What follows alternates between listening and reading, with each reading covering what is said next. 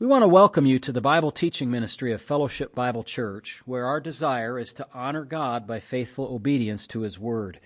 If you want to understand the Bible better, please continue to listen as Pastor Matt Postiff explains and applies the biblical text one verse at a time.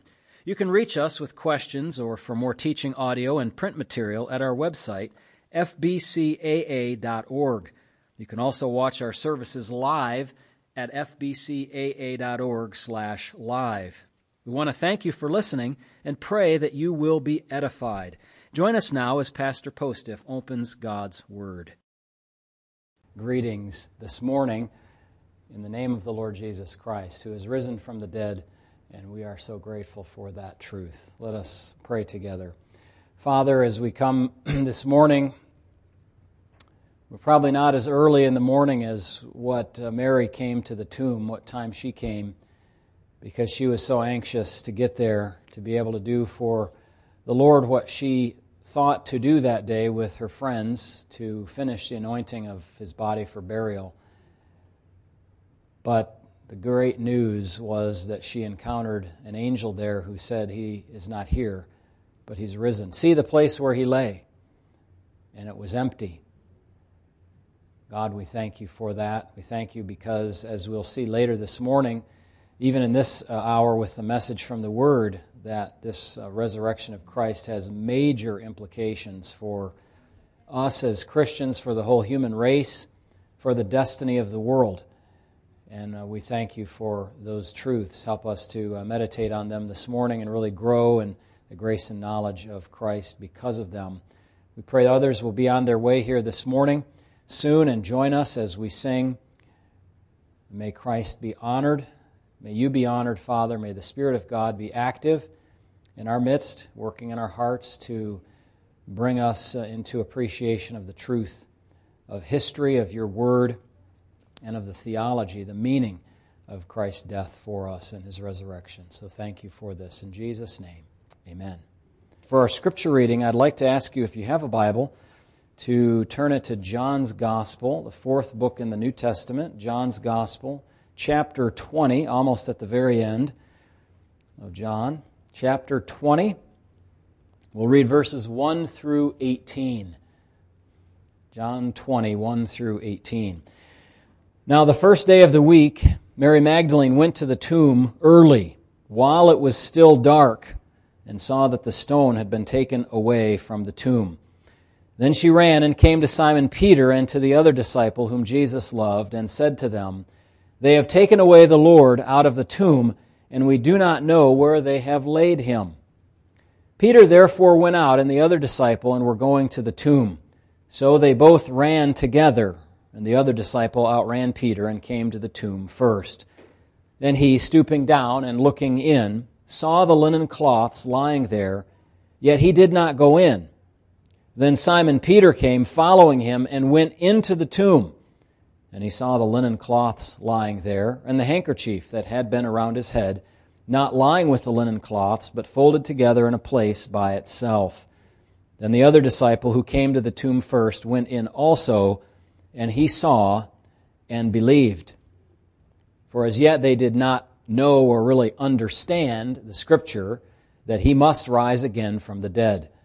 Then the disciples went away again to their own homes. But Mary stood outside by the tomb weeping.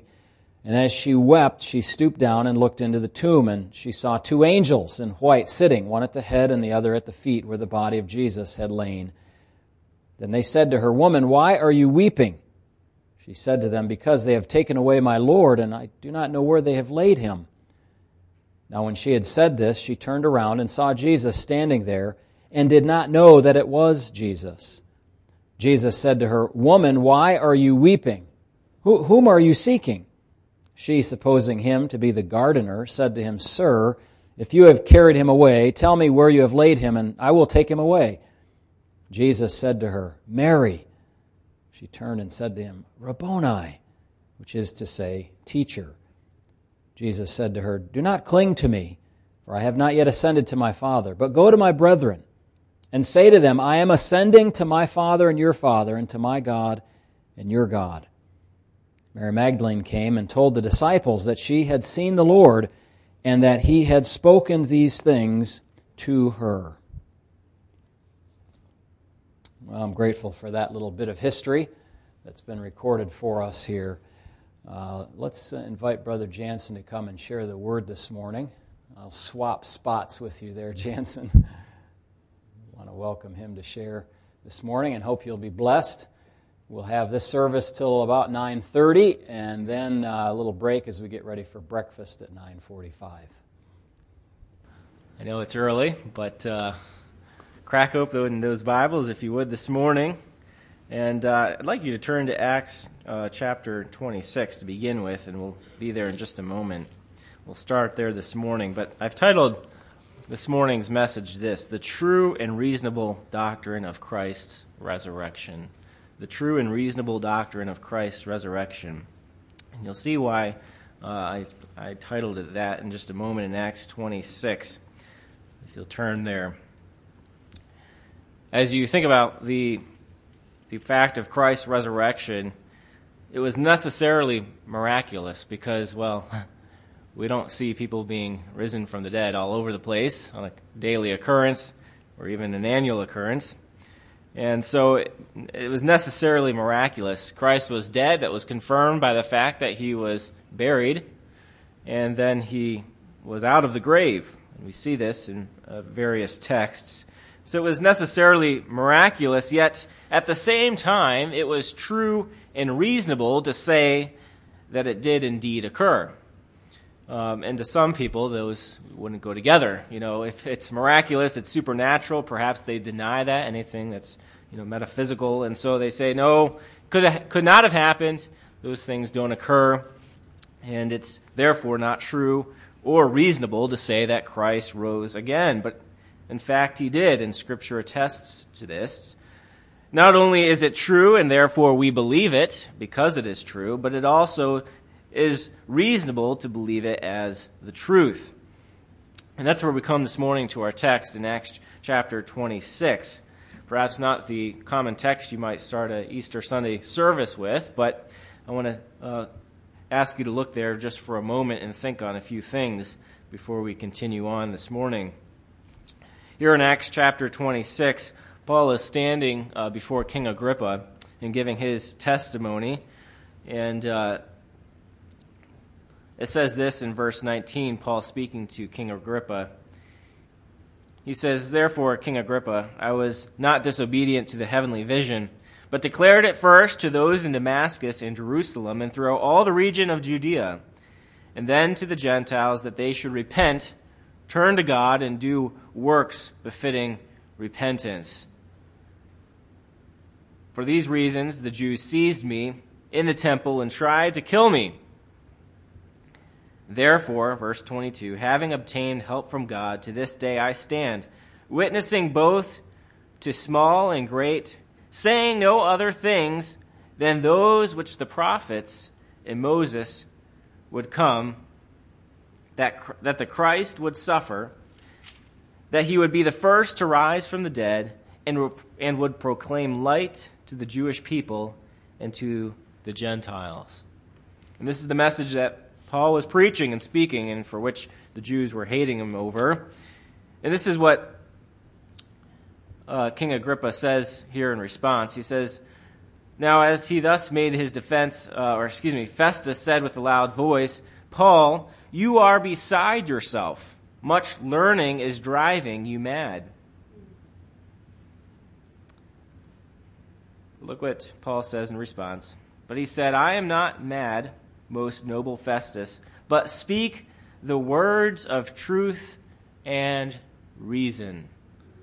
The words of truth and reason. So Paul, as he shared his testimony, the proclaimed the gospel of Christ, both dying and rising again, Paul says, "I'm not mad over much learning over this, but rather what I say, the words that I speak are true and reasonable." True and reasonable. Of course, as we said at the beginning, sometimes the miraculous doesn't seem reasonable.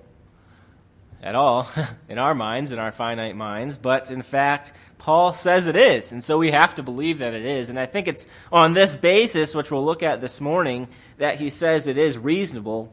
And it's because the prophets and Moses attest to this fact, that Christ would die and rise again. And so we have the testimony of the Old Testament, the fact that the Old Testament anticipates Christ's resurrection. And let me turn your attention to one other passage here in the New Testament before we look at one or two in the Old. In Luke chapter 24. Luke chapter 24.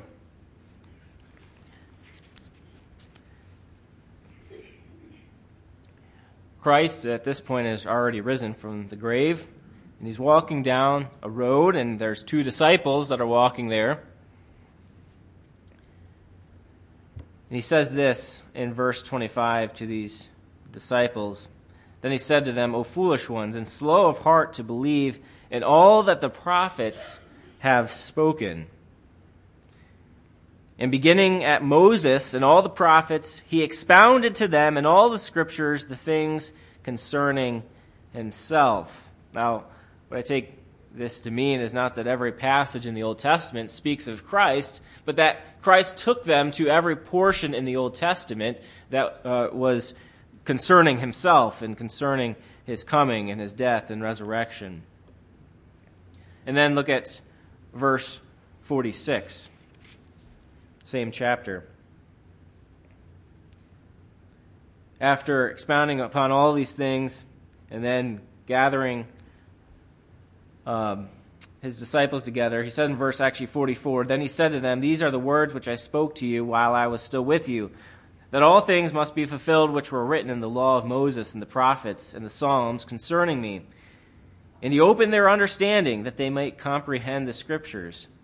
Then he said to them, Thus it is written, and thus it was necessary for Christ to suffer and to rise from the dead the third day, and that repentance and remission of sins would be preached in his name to all nations, beginning at Jerusalem, and you are witnesses of these things. And so, from these texts, we learn that the Old Testament anticipates Christ's resurrection. And on this basis, and others that we'll look at this morning, it is true and reasonable to say that Christ did rise from the dead.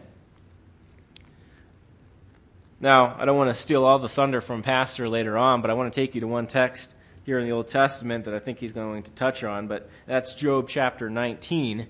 Job chapter 19. And here we see that even Job, one of the earliest members of the earth, if I can put it that way, said this concerning Christ.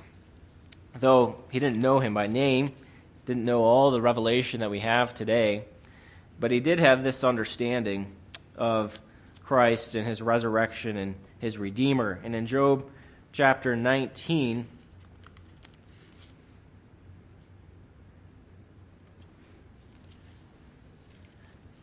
I don't think I have the right text here. Is it 49? 25, thank you. Job 19:25. Job says this, For I know that my Redeemer lives, and he shall stand at last on the earth. And after my skin is destroyed, this I know, that in my flesh I shall see God, whom I shall see for myself, and my eyes shall behold, and not another. How my heart yearns within me.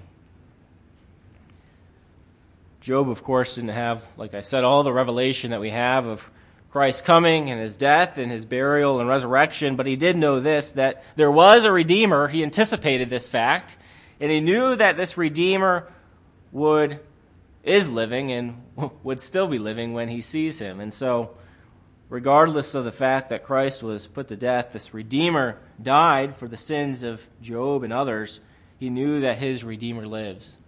And he knew he would see him one day, alive, and in his own flesh, he would see God. Another text that anticipates Christ's resurrection is in Psalm chapter 16, or Psalm 16. Psalm 16, verse 10.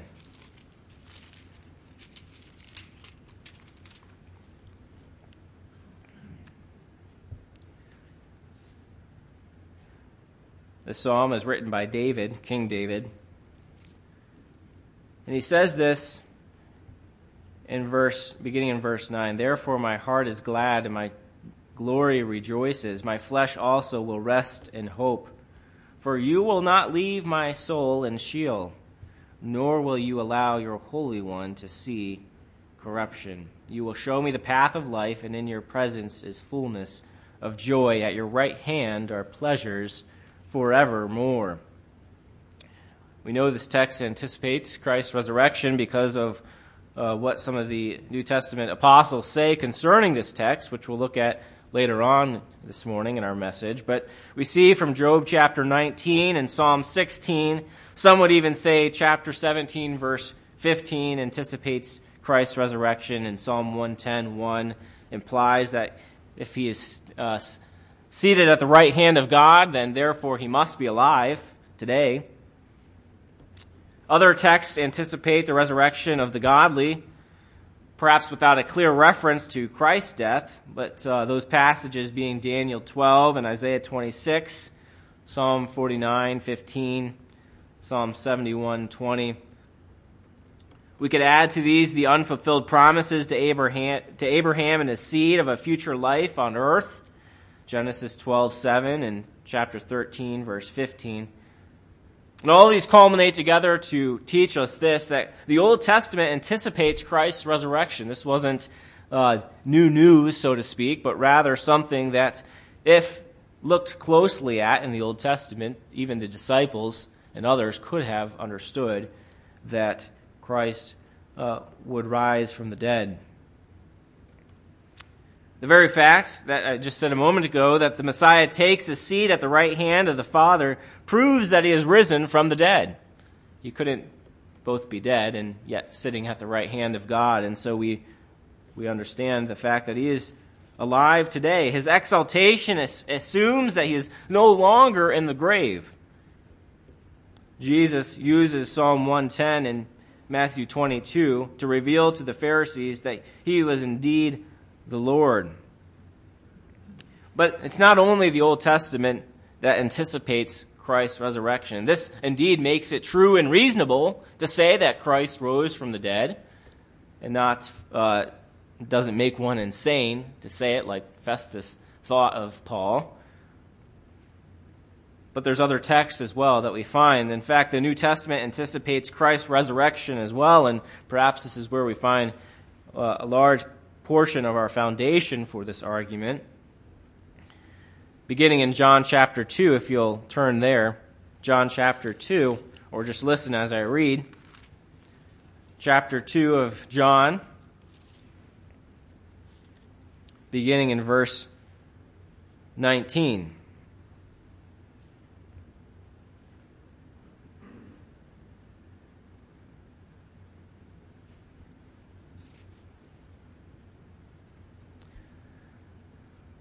John chapter 2, 19. "Now this is the testimony of John when the Jews sent priests and Levites from Jerusalem to ask him, 'Who are you?' He confessed and did not deny, but confessed, 'I am not the Christ.' And they asked him, 'What then? Are you Elijah?' He said, 'I am not.' 'Are you a prophet?' He answered, 'No.' Then they said to him, 'Who are you?' That we might give an answer to those who sent us. 'What do you say about yourself?' And he said, 'I am the voice of one crying in the wilderness, make straight the way of the Lord.'" John understood himself obviously not to be the Christ, but one preparing the way for the Christ who would come, the Lord of heavens, and to die and to rise again. Other scriptures tell us that Christ spoke to them saying, "Destroy this temple and I'll raise it again in 3 days." Of course, this kind of obscure reference was hard for them to understand. You know, they spoke of the fact that, look at this temple, taking years to be constructed, and yet you say, you'll tear it down and raise it again in 3 days. But, of course, we know, and Scripture tells us, that the temple which he spoke of was not the literal physical brick and mortar, but the temple of his body. In John chapter 10, verse 17 and 18, John chapter 10, just a few chapters later, Jesus says this. He says in verse 17, "Therefore my Father loves me, because I lay down my life, that I may take it again." That is, take it back up, to raise it back to life. Verse 18, "No one takes it from me." This was a voluntary sacrifice. He was not coerced, but he submitted to his Father's will. "No one takes it from me, but I lay it down of myself. I have the power," he says, "to lay it down, and I have power to take it again." We're building the case here this morning that the Old Testament anticipates Christ's resurrection, but also does the New, and even Jesus' own words predict this fact that he has the power to lay it down, but also to bring it to life, to raise himself back up to life. John chapter 11, verse 23. John 11:23, just one chapter over. Jesus has arrived too late in Martha's mind, though, for Lazarus to be healed. Jesus says this to her in verse 23. He said to her, that is Martha, "Your brother will rise again." Martha said to him, "I know that he will rise again in the resurrection at the last day."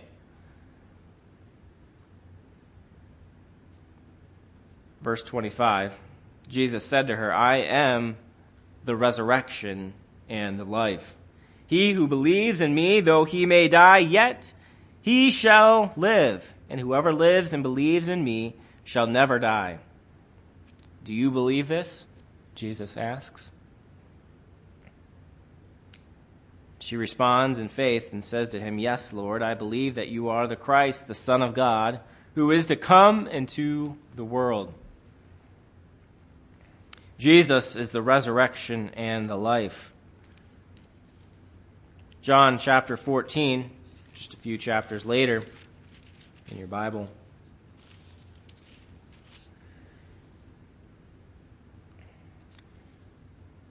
He says, beginning in verse 15, "If you love me, keep my commandments, and I will pray the Father, and he will give you another helper, that he may abide with you forever. And the Spirit of truth, whom the world cannot receive, because it neither sees him nor knows him, but you know him, for he dwells with you and will be in you. I will not leave you orphans, I will come to you." Verse 19, "A little while longer, and the world will see me no more, but you will see me.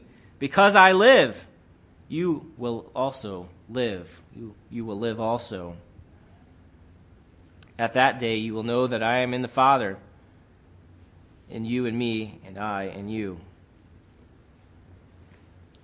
On the very basis of the fact that Jesus lives, we have the hope that as believers we will also live also. We will be resurrected. And Christ builds this foundation in this very fact that he also lives and lives today.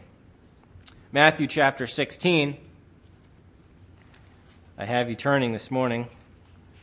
Matthew chapter 16, verse 21.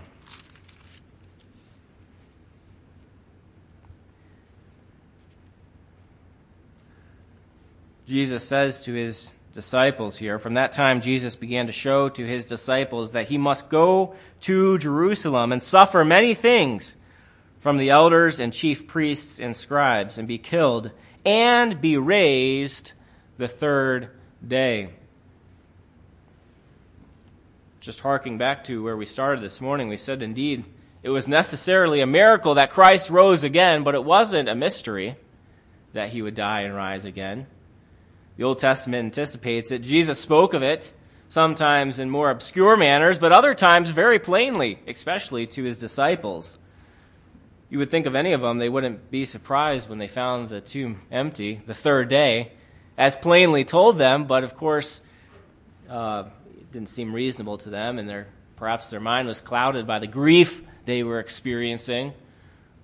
This is not what they thought Christ was going to do, but indeed it is what he said he was going to do. Jesus, from that time on, we see, began to explain to his disciples that he must go and suffer and at the hands of the elders and chief priests and be killed and be raised to life. And Jesus told them this multiple times. Turn over to Matthew 17, verse 23. We'll read that one. He says this in verse 22, "Now while they were staying in Galilee, Jesus said to them, 'The Son of Man is about to be betrayed into the hands of men, and they will kill him, and the third day he will be raised up.' And they were exceedingly sorrowful." What about Mark chapter 8, verse 31? You can just listen as I read a few of these here. Mark chapter 8, 31 says, "And he began to teach them that the Son of Man must suffer many things and be rejected by the elders and the chief priests and scribes and be killed, and after 3 days rise again." Chapter 9, verse 31. "For he taught his disciples and said to them, 'The Son of Man is being betrayed in the hands of men, and they will kill him. And after he is killed, he will rise the third day.'" I think you're getting the picture. Luke 9, I'm not going to read this, but Luke 9:22 accounts the similar instance where he tells them this. And then also in Luke 24, 6 through 7. We know that Jesus did plainly speak this to the disciples, and at other times he, in a more obscure way, told the crowds, the multitudes, that he would rise again. And so it was anticipated that he would do this on the third day, yet still it seemed in some people's minds that it was insane, without reason, could not be true. Matthew 17:9, Jesus instructs them there, "Don't tell anyone what you have seen until the Son of Man has been raised from the dead." And then in Matthew chapter 20, 17 to 19, Jesus tells them this. We're going to Jerusalem, he tells them, "And the Son of Man will be betrayed. They will condemn him to death and will turn him over to the Gentiles to be mocked and flogged and crucified. But," he tells them, "on the third day he will be raised to life." Jesus clearly predicts his death and his resurrection. Tells them plainly this is going to happen, and it's going to happen soon. Don't be surprised. Be ready. But he doesn't leave out the key detail that he'll rise again. Notice that in all these passages. I will rise again. I will be betrayed and killed, but I will rise again. Well, not only does the Old Testament anticipate this, as well as Jesus in his own speaking and teaching to his disciples and the other crowds that he spoke to and preached to, but also there are other New Testament eyewitnesses to this very fact. Before, we looked at verses before his resurrection, before his death, but also there are texts that teach us that there were eyewitnesses of Christ's resurrection. Therefore, making it all the more true and reasonable to believe, and like Paul said to Festus, that Christ did indeed rise from the dead. Of course, we know there are the resurrection accounts recorded in all four Gospels from four different perspectives, four different understandings and views of this. Four different people. We have all four records of Christ's resurrection. Matthew 28, Mark 16 records this, Luke 24, John chapter 20. All four men attesting to the fact that Christ did indeed rise from the dead. But we don't only have these four passages in the gospel accounts, we also have it throughout all of the New Testament scriptures.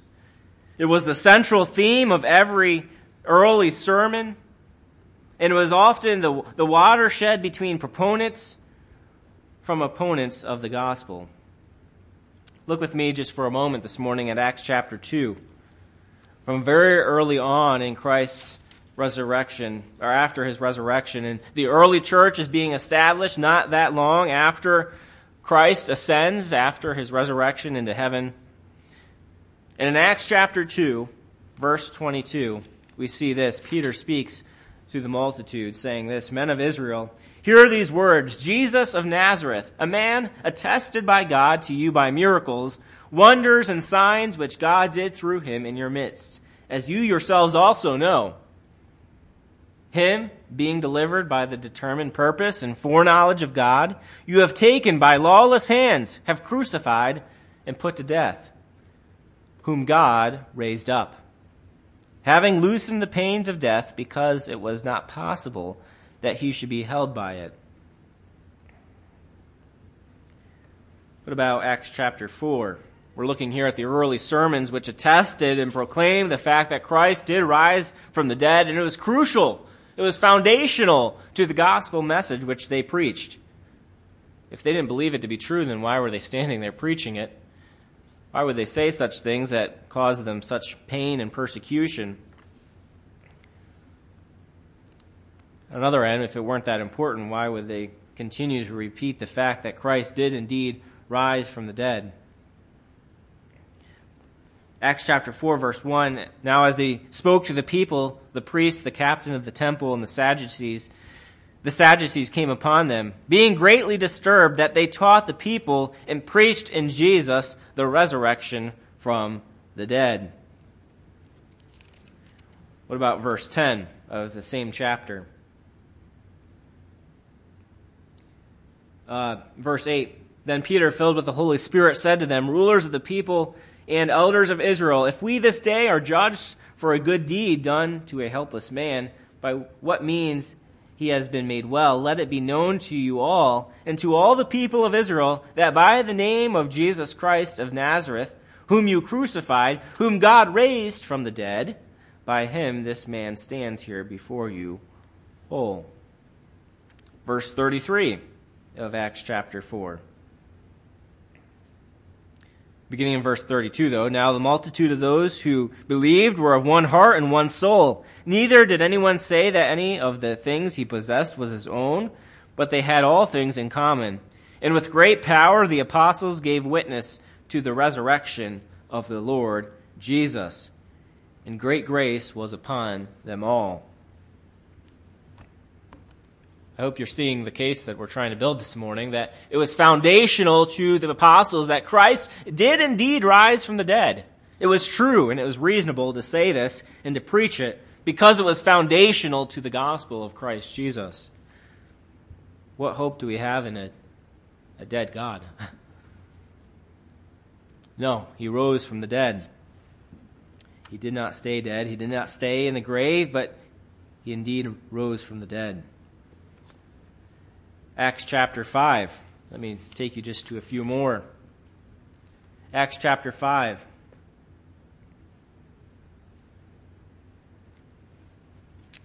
Actually, go to Acts chapter 10, if you would. Acts chapter 10, verse 39.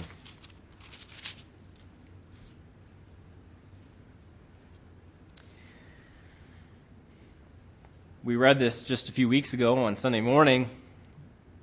Peter is summoned to Cornelius' household, a Gentile, a God-fearing man. And he comes to Cornelius' household, and Cornelius has gathered his household, perhaps his friends, his neighbors, to hear what Peter has to say. And Peter begins to preach the gospel to them. And he says, picking up in verse 39, he says, "And we are witnesses of all things which he did both in the land of the Jews and in Jerusalem," that is, witnesses of the things that Christ did, "whom they killed by hanging on a tree. Him," that is Christ, "God raised up on the third day and showed him openly." So it's not just our testimony. God showed him openly. There were eyewitnesses of the very risen Christ.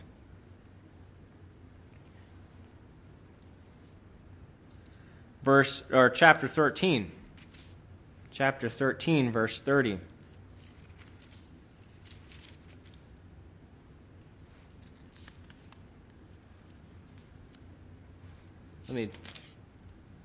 start back in verse 29. It says, "Now when they had fulfilled all that was written concerning him, they took him down from the tree and laid him in a tomb, but God raised him from the dead.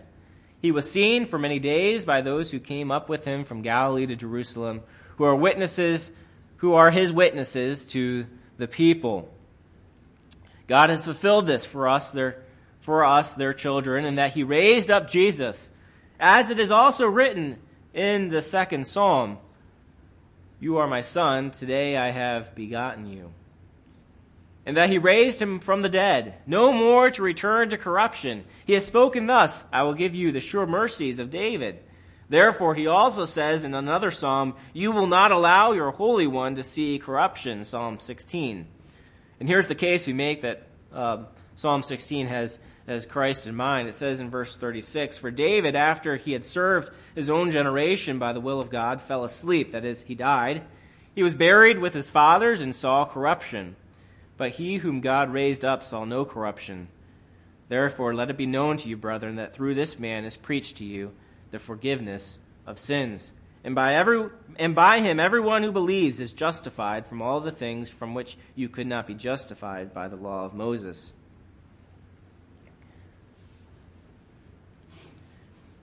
It was as we have seen it was the central theme of every early sermon. It was crucial to the gospel message that Christ not only died and was buried, but he rose again, and that was confirmed by the fact that he was shown openly to the people. He was seen alive. Interestingly, it was also the Christ's resurrection was codified, including the eyewitness accounts, into one of the earliest known Christian creeds. Look with me at 1 Corinthians chapter 15. 1 Corinthians 15.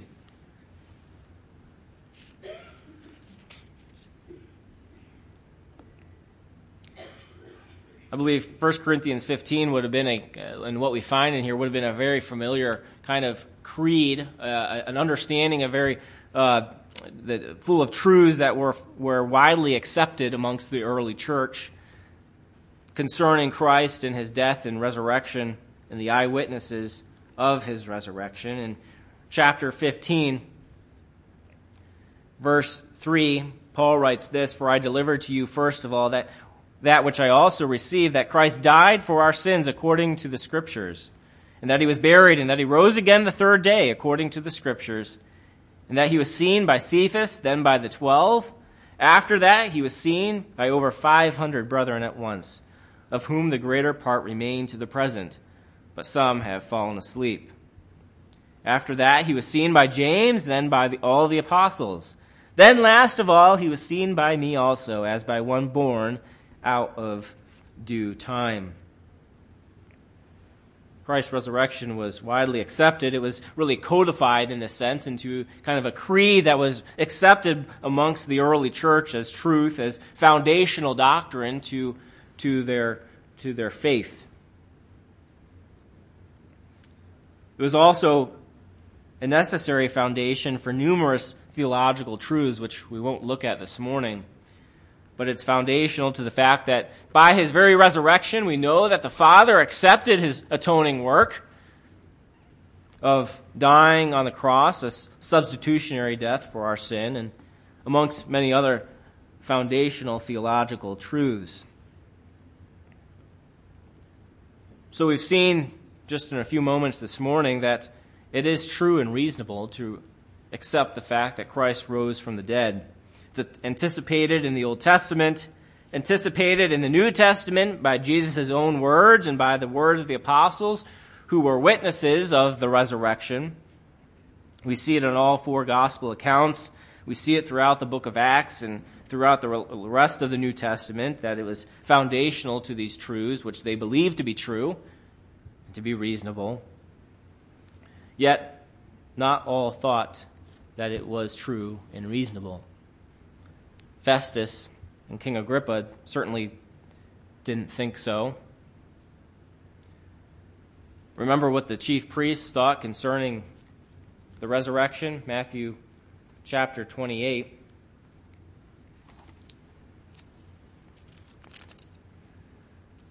In verse 11, This is after Christ was raised. The soldiers came, and it says, now while they were going, behold, some of the guard came into the city and reported to the chief priests all the things that had happened, that is, happened concerning Christ's resurrection and the empty tomb. When they had assembled with the elders and consulted together, they gave a large sum of money to the soldiers, saying, tell them his disciples came at night and stole him away while we slept. And if it comes to the governor's ears, we will appease him and make you secure.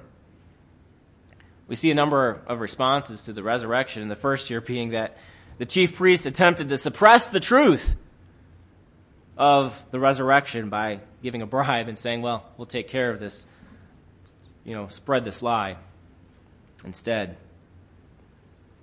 Some try to suppress the truth that Christ did rise from the dead. Others sneer at the very fact of it because it seems unreasonable, too supernatural. Acts chapter 17, we see this kind of response. In Acts 17, verse 18, says, then certain Epicurean and Stoic philosophers encountered him, that is Paul, and some said, what does this babbler want to say? Others said he seemed to be a proclaimer of foreign gods because he preached to them Jesus and the resurrection. And then in verse 30 of that same passage, Paul says this to them, to these philosophers, truly these times of ignorance God overlooked, but now commands all men everywhere to repent, because he has appointed a day on which he will judge the world in righteousness by the man whom he has ordained. He has given assurance of this to all by raising him from the dead. Look at their response. And when they heard of the resurrection of the dead, some mocked. They sneered, while others said, we will hear you again on this matter. Some seek to suppress it, others mock the very idea. Some, though, curious, but perhaps, just interesting facts to know. We see in going back to Acts chapter 26, where we began this morning, in Acts 26, verse 28, look what Agrippa's response is. Actually, look with me at, again, back at verse 25. He says, but he said, I am not mad, most noble Festus, but speak the words of truth and reason. For the king, before whom I also speak freely, knows these things. For I am convinced that none of these things escapes his attention, since this thing was not done in a corner. In other words, Paul says, this is widely known. It's spread quickly, the very fact of Christ's resurrection. Verse 27, King Agrippa, do you believe the prophets? I know that you do believe. Then Agrippa said to Paul, you almost persuade me to become a Christian. And Paul said, I would to God that not only you, but also all who hear me today might become both almost and altogether such as I am, except for these chains. That is to say, to believe in what I believe, to accept what I believe as the truth, because it is the truth. Except here, don't be in the chains like I am. Some are almost persuaded, yet whether it requires too much faith, whether it requires the fact that they have to admit to the fact that they need a Savior, a Redeemer, they need this risen Lord's salvation. Others doubt. I want to turn there as we close this morning with John chapter 20. Oftentimes we talk about doubting Thomas. And maybe we quickly kind of throw him under the bus for the doubt that he expressed. And though it's true, he did express doubt, I wonder, were there other disciples that were just as doubtful but perhaps not as transparent about it? We don't know that. Scripture doesn't tell us that, but we could assume that's possibly true. John chapter 20, verse 24. Some of the disciples, or many of them, saw Christ when they were in a room and Christ appears to them, but Thomas wasn't there. And so in verse 24 it says, "Now Thomas, called the twin, one of the 12, was not with them when Jesus came. And the other disciples therefore said to him, 'We have seen the Lord.' So he said to them, 'Unless I see his hands in the print of the nails, and put my finger into the print of the nails, and put my hand into his side, I will not believe.'" Well, we see that his belief and faith is restored. Verse 26 picks up and it says, "And after 8 days his disciples were again inside, and Thomas this time was with them. Jesus came, and the doors being shut, and stood in the midst, and said, 'Peace to you.' Then he said to Thomas, 'Reach your finger here, and look at my hands, and reach your hand here, and put it into my side. Do not be unbelieving, but believing.'" The Lord graciously revealed himself to Thomas in this instance, and though we often, perhaps, as I said, throw him under the bus for being doubtful of this, look at his response. It wasn't like the chief priests who suppressed the truth, attempted to. It wasn't like those in Athens, the philosophers, who sneered and mocked. It wasn't even like King Agrippa, who was almost persuaded, yet without faith. Rather, Thomas, though doubting for a time, says this concerning Christ. It says in verse 28, "He answered and said to him, 'My Lord and my God.'" My Lord and my God. He believed. But notice this, and my point this morning is not just to prove the evidence of Christ's resurrection. It is that. But it is more than that. It is more than the historical fact that we can prove that Christ did indeed rise from the dead. And it's true and reasonable to say that. We're not just stopping there this morning. Rather, it is to say that not only did he rise from the dead, but the very fact of Christ's resurrection, amongst all the other things that Christ did, proved that he is indeed fact Lord and God. He is Lord and God.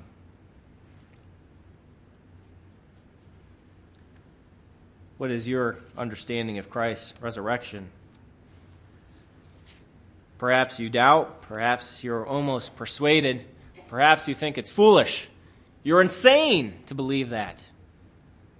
But it is true and reasonable to accept that Christ did indeed rise from the dead. And like Thomas professed, not only did he rise again, but he is indeed Lord and God. Will you believe that? I hope. Put your faith in him. Believe, as Thomas did, that Christ indeed is Lord. He is the Savior, the Redeemer, the resurrection, and the life. Let's pray as we close this morning. Heavenly Father, we've seen from your word the very fact that your own resurrection, your death and resurrection were anticipated from long ago, centuries before Christ even came to earth. And it is being believed and is believed as the truth thousands of years after. Lord, it is not insane to believe this, but it is true and reasonable to believe in the death and resurrection of our Lord. May we, as the early church did, accept this as the truth and proclaim it with much boldness, unashamedness, Lord, that you are Lord and God. We ask this in Christ's name. Amen.